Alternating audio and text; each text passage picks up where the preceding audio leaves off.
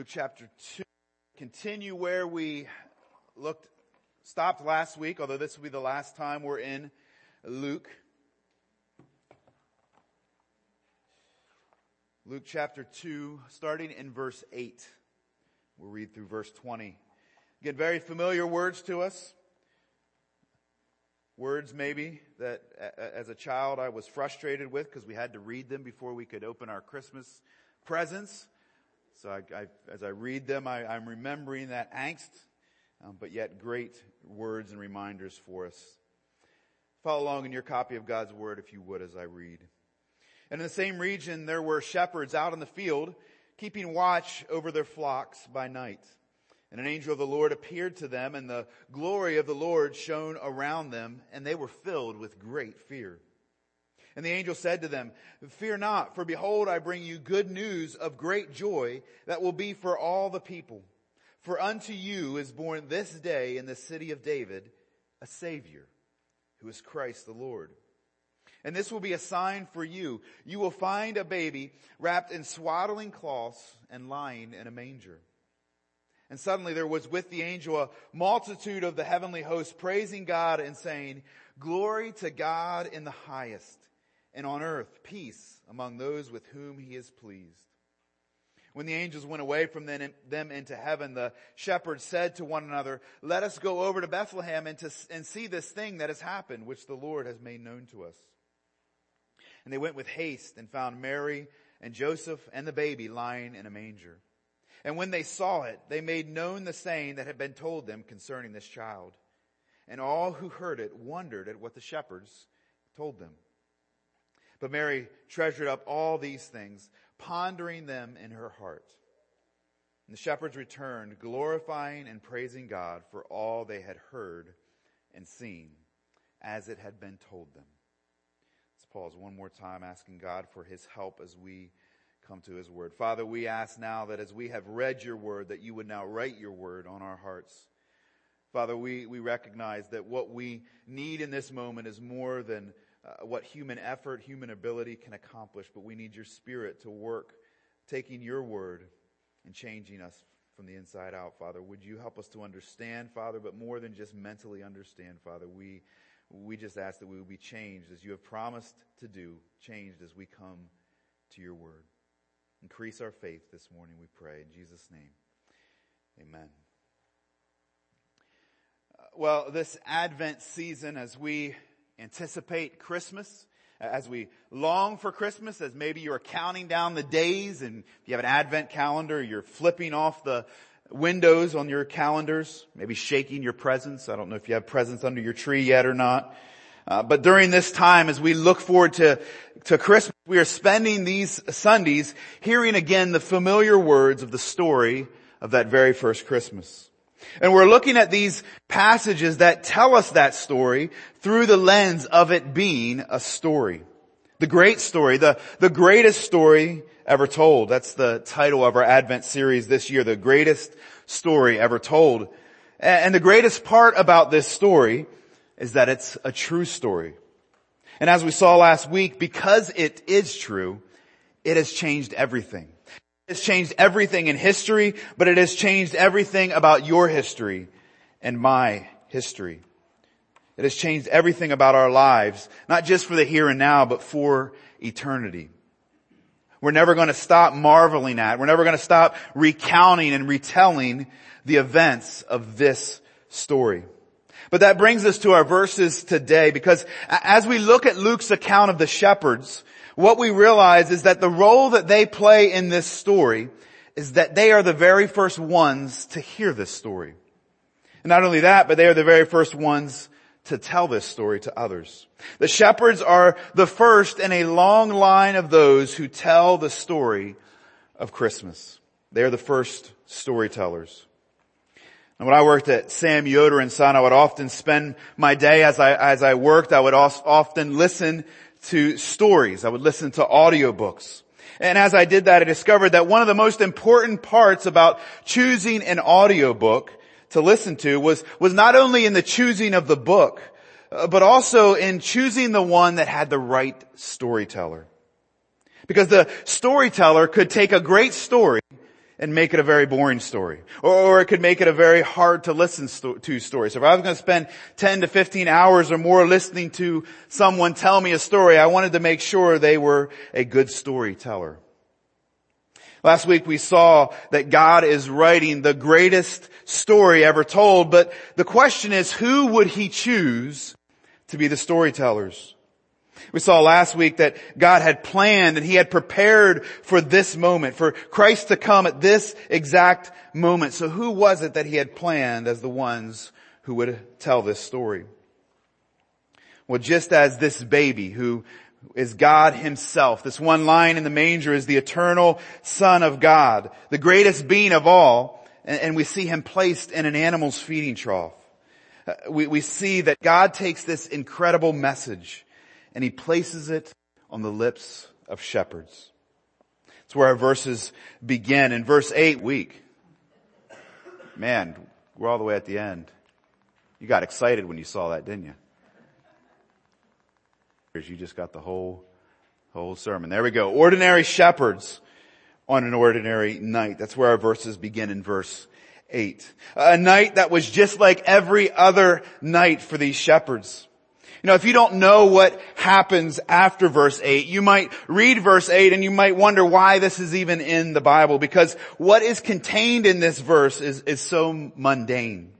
Luke records that there were shepherds out in their field and they were doing what shepherds do, keeping watch over their flock by night. In fact, that phrase, keeping watch, if you were to translate it literally, would be watching watch. Sounds like a exciting beginning to a great story. The shepherds were watching watch. It doesn't get more mundane than that. But you can picture this scene. It's nighttime. There's probably a fire lit. Several of the shepherds have dozed off to sleep because it's not their hour to keep watch. Their hour will come later in the night. The ones who are awake are softly talking to one another, probably fighting sleep themselves. Occasionally they might give a glance over to the sheep and do a quick count to make sure they're all there. For these shepherds, it was an ordinary night. Nothing out of the norm was expected to take place on this night. But as we think about history and as we think about biblical history, we know and we see that this is often on nights like this, on times like these, where God writes the next story in His story. Moses, like these shepherds, he was out tending his sheep in the wilderness when he noticed that a bush was on fire, but not burning up. Gideon was threshing wheat when God called him to be the one to free Israel from the hands of Midian. Elisha was out plowing his field when God showed up and called him to be a prophet. And we could go on and on throughout Bible history, but also throughout world history, when God interrupts ordinary nights like the one we find in verse 8 of Luke chapter 2 and does an extraordinary work. But not only does verse 8 tell us of a very ordinary night, it tells us of some very ordinary people. In fact, we might even say less than ordinary. They were shepherds. Again, if you were choosing the storyteller, who would you choose? Most of us would not choose shepherds. Especially when we understand who the shepherds were and how shepherds were viewed in that day.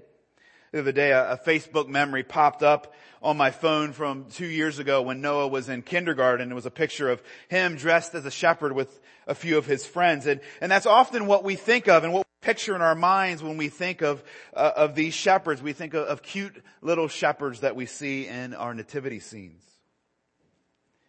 Cute little shepherds who seem to fit right in at the scene of Christ's birth. But in actuality, nothing could be further from the truth.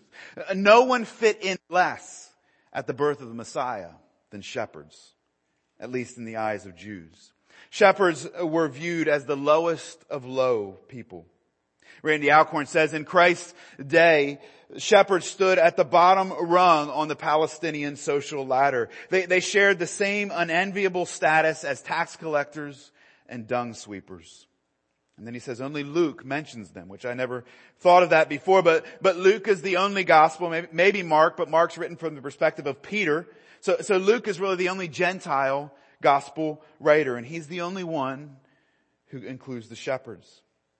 The Mishnah, which was a written collection of all the oral traditions of the Jews at that time, the Mishnah says that shepherds, it describes shepherds as completely incompetent.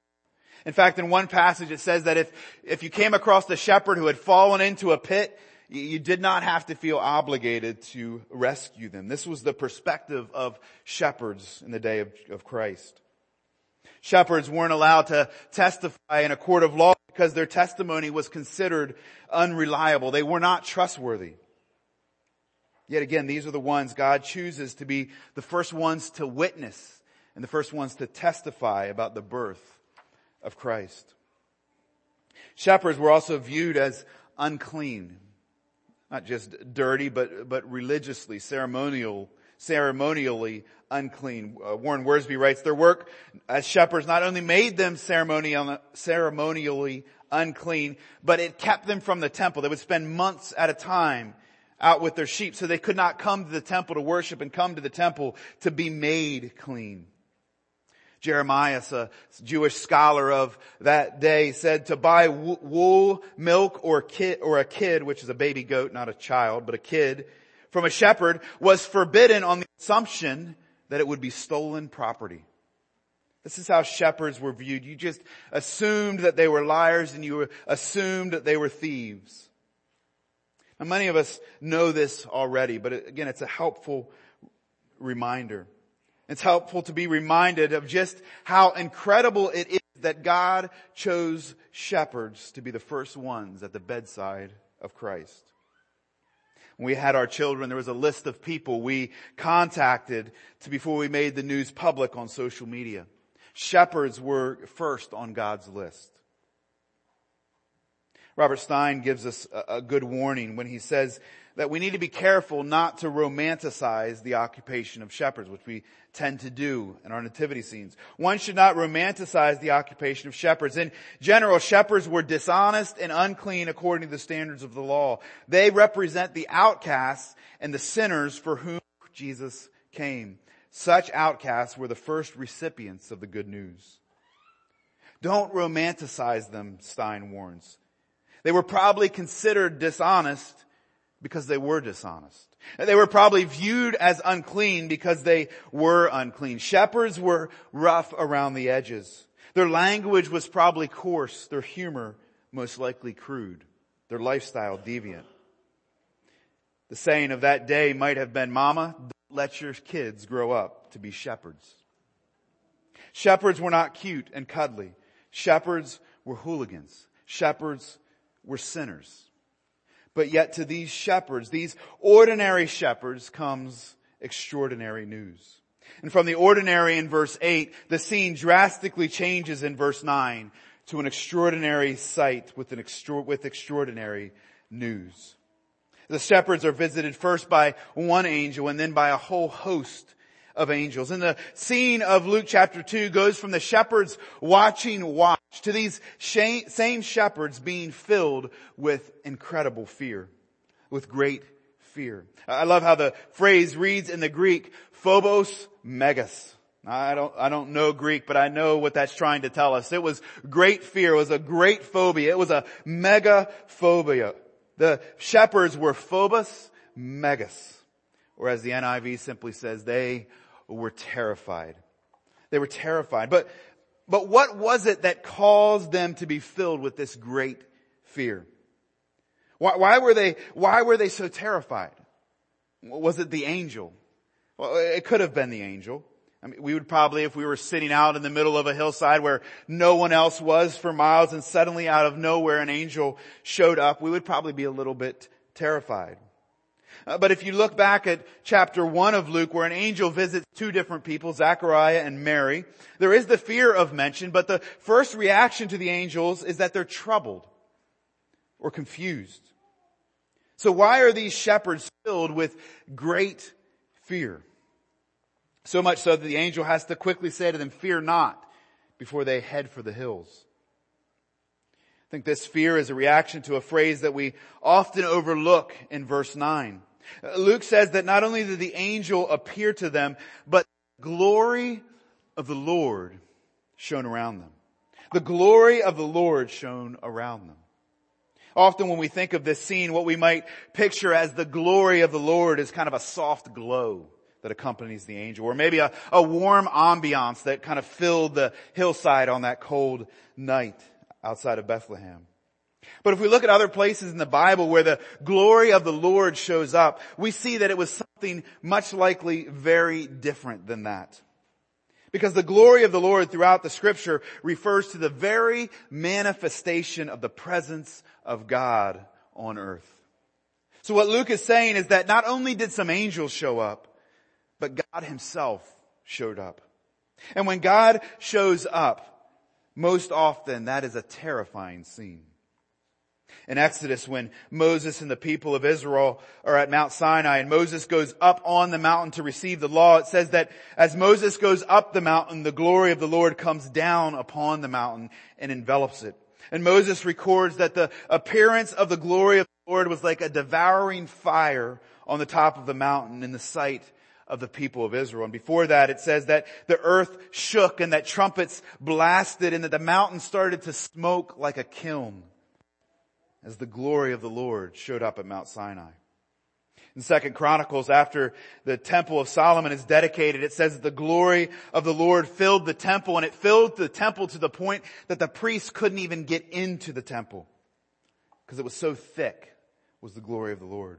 In Ezekiel chapter 3, when Ezekiel encounters the glory of the Lord, he can't even stand up, but he falls on his face. In Psalm 138, just simply says, "For great is the glory of the Lord." This is why the shepherds are terrified. Because the greatness of the glory of the Lord, it says, shone around them, almost as if they were enveloped in this glory. It was an extraordinary sight. But in fact, even more extraordinary than that sight was the message that accompanied it. If we think about this scene and maybe think of some of these other images and what that might have looked like in Bethlehem on that night, what message would you expect to be coming on a night like that? We'd probably expect a message of judgment. After all, these were unclean shepherds before the presence of the glory of the holy God. There's a reason that they were terrified, because they knew what they should expect.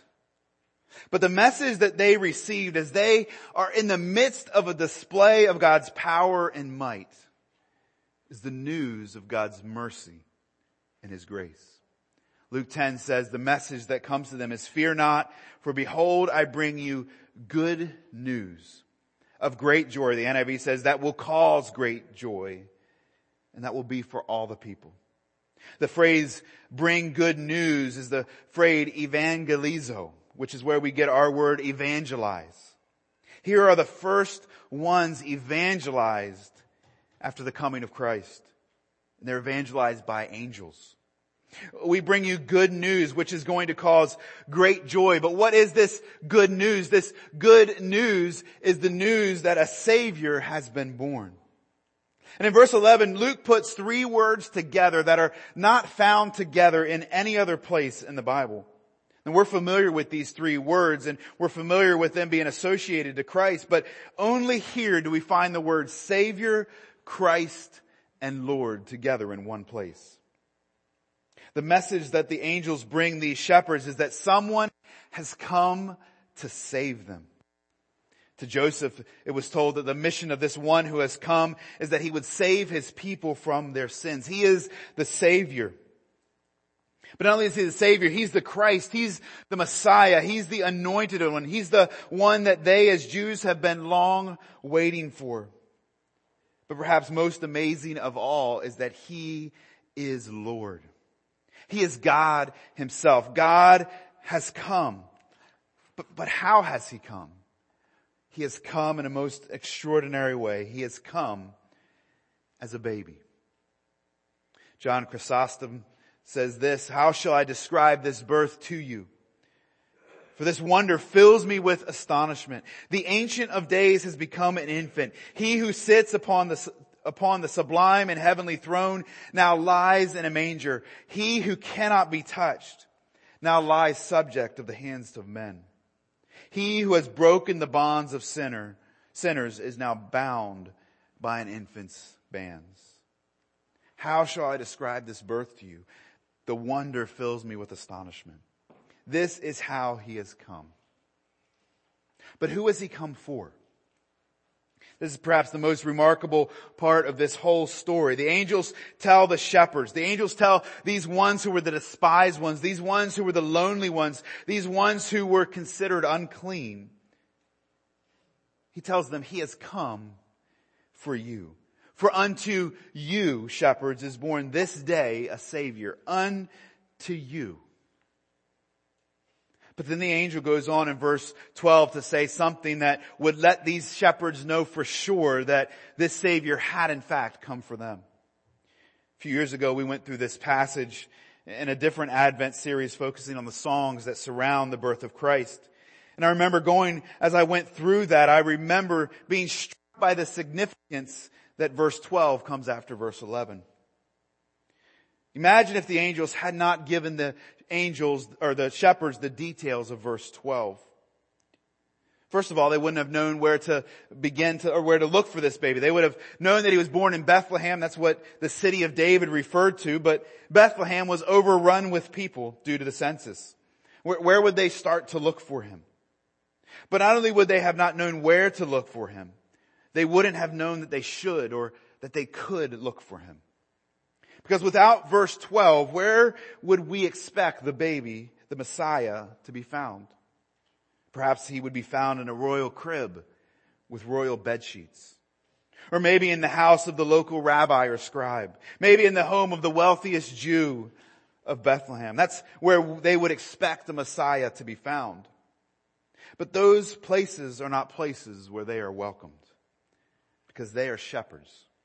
They've had run-ins with those kinds of people before in the past, and they know that they're not welcome at the side of their child. Without verse 12, the angels would disappear and the shepherds would go back to their watching watch. And perhaps after a few days or a few weeks, they might begin to wonder if they just imagined the angels and the message that they had brought to them. But the good news is that there is a verse 12. And in verse 12, the angels tells them something that lets them know that this shepherd has actually come for them. Because they say they will find this baby in a place where they know that they're welcome to come. Because this baby has been placed in a manger. In fact, maybe only shepherds would go looking for a baby placed in a manger. This news was announced to the religious elite. The news that a baby was born in a manger, they would know that this baby was born to parents who were most likely unclean. They couldn't have themselves becoming unclean to go see this baby. After all, if he's in a manger, I'm sure he's messy and fussy. If this news would have been announced to the wealthy, they wouldn't want to dirty themselves by approaching a manger. If it was announced to royalty, well, royalty had people to go and deal with things that took place in a manger. Why would they go? But shepherds know all about mangers. This child had not only come for them, but he had come as one of them. He had been placed in a manger. This good news was truly good news for them. But not only do these shepherds go from being those who were the first evangelized to, even perhaps more amazing, is they go and become the first evangelists. And these ordinary storytellers, these ordinary shepherds who come in contact with this extraordinary message become the ordinary storytellers with an extraordinary story to tell. The storytellers, very ordinary. But the story that they tell, the story that they go out proclaiming is extraordinary. And it seems in verse 18 that they tell everyone. All who heard it wondered at what the shepherds told them. The first tellers of the story of Christmas are these shepherds. Again, is this who you would have chosen? But this is exactly the type of people that God chooses time and time again. As this baby in a manger grows, who did he choose as those who he would pour his life into and send out as his disciples? Many of them were fishermen, ordinary men, One was a tax collector, someone who was despised and hated by men, and particularly his fellow Jews. He was hated by them. When these disciples stand before the Sanhedrin after Jesus' resurrection and ascension, the Sanhedrin, who were the religious elite, the ones who you would think would be the ones telling the story of the Messiah. But when they look at these ordinary men telling this incredible story and lives who had been changed by this incredible story, they don't know what to make of it. The only thing that they can say is that these men have come in contact with Jesus. These men who are common, uneducated men. The only thing we can explain about them is that they have been with Jesus. The storytellers, uneducated, common men, but the story was life-changing. Paul describes it like this in 2 Corinthians chapter 4. He says that God has taken this incredible story. God has taken the gospel and He has placed it inside jars of clay. 2 Corinthians 4, 6 and 7 says, "For God who said, 'Let light shine out of darkness,' has shone in our hearts to give the light of the knowledge of the glory of God in the face of Christ Jesus. But we have this treasure of God shining His light into our hearts, giving us the knowledge of God in the face of Jesus Christ. He has placed this treasure into jars of clay." Jars of clay in Paul's day were like the Tupperware of the first century. I don't know if you have a drawer full of Tupperware containers at your house, or at least we have a drawer full of Tupperware containers and a few of the lids that actually match those Tupperware containers. I don't know where all the lids went. But Tupperware containers are common containers. Everyone has them. And they're not worth much. When one goes bad or you lose its lid, you eventually get rid of it and just go buy another. But that's what jars of clay were in the first century. They were common, cheap, and ordinary. Most people had them in their home, and you'd find the kinds of things in them that you'd expect to find in ordinary containers. They'd keep their olive oil in them. They'd keep their leftovers in them. Maybe they'd keep a few loose change in them. But they never placed anything valuable in a jar of clay. But Paul says God has taken this incredible treasure. He has taken the gospel and He has placed it into these common jars of clay which represent Him and which represent us as Christians. Earlier in his writings to the Corinthians, he says, "Don't forget that you are nothing but a jar of clay." Chapter 1, verses 26 through 29 says, "For consider your calling, brothers. Not many of you were wise according to worldly standards. Not many were powerful. Not many were of noble birth. But God chose what is foolish in the world." Hear the shepherds. God chose what is foolish in the world to shame the wise. God chose what is weak in the world to shame the strong. God chose what is low and despised in the world, even things that are not, to bring to nothing things that are. Why? So people would not go away being impressed with the storytellers, but so that they would go away being amazed at the story, so that no human being might boast in the presence of God. In other words, Corinthians, don't forget your shepherds. God called you not because you were powerful. God called you not because you were mighty, not because you were influential. In fact, He called you for the complete opposite reason. He called you because you were very ordinary. But He calls ordinary men and women so that through them He might tell this incredible and extraordinary story. Jim Elliot, the missionary who was martyred by the Auca Indians, he understood this, and he said of him and his friends, he said, "We're just a bunch of nobodies trying to exalt somebody. We're just a bunch of nobodies trying to exalt somebody," with a capital S, which we know refers to God. It started with the shepherds, but now for 2,000 years it has continued through many other ordinary men and women telling this extraordinary story. One of my favorite examples of this is in the Gospels, and it's the story of Legion. If you were with us as we went through Mark, you remember the story of Legion. And he was called Legion because he had a legion of demons that possessed him. But then this man who, at that time when Jesus met him first, he lived among the tombs. He was covered with scrapes and cuts because he made himself unclean, or because he cut himself trying to rid himself of his affliction. He ran around naked. This is how Jesus met him. His life was in shambles. His life was a mess. But then he met Jesus and his life changed drastically. But then what does God do with a man like Legion? He turns him into evangelist. The story of Legion ends with Jesus telling him this: go home to your friends and tell them how much the Lord has done for you and how he has had mercy on you. So what did Legion do? He went home. He went away and began to proclaim in the Decapolis how much Jesus had done for him, and everyone marveled. Kent Hughes tells the story of an ophthalmologist who just fresh from college and was starting his business, but he had no friends, he had no money, and didn't have any patrons. And so he began to become discouraged. Till one day he saw a blind man. And looking into his eyes, he said, why don't you have your eyesight restored? Come to my office in the morning. The blind man went, and when the operation was performed and it was proved successful, the patient said, I've got a problem. I don't have a penny in the world. I can't pay you. Oh yes, the doctor said, you can pay me. And I expect you to do so. There is just one thing I want you to do, and it's very easy. Tell everybody you see that you were blind, and tell them who it was who healed you. This is what God has done for each of us. We were blind, but now we see. We were lost, but now we are found. We were dead in our sins, but through Christ we have been made alive. So what do? We tell everyone we know who it was who healed us.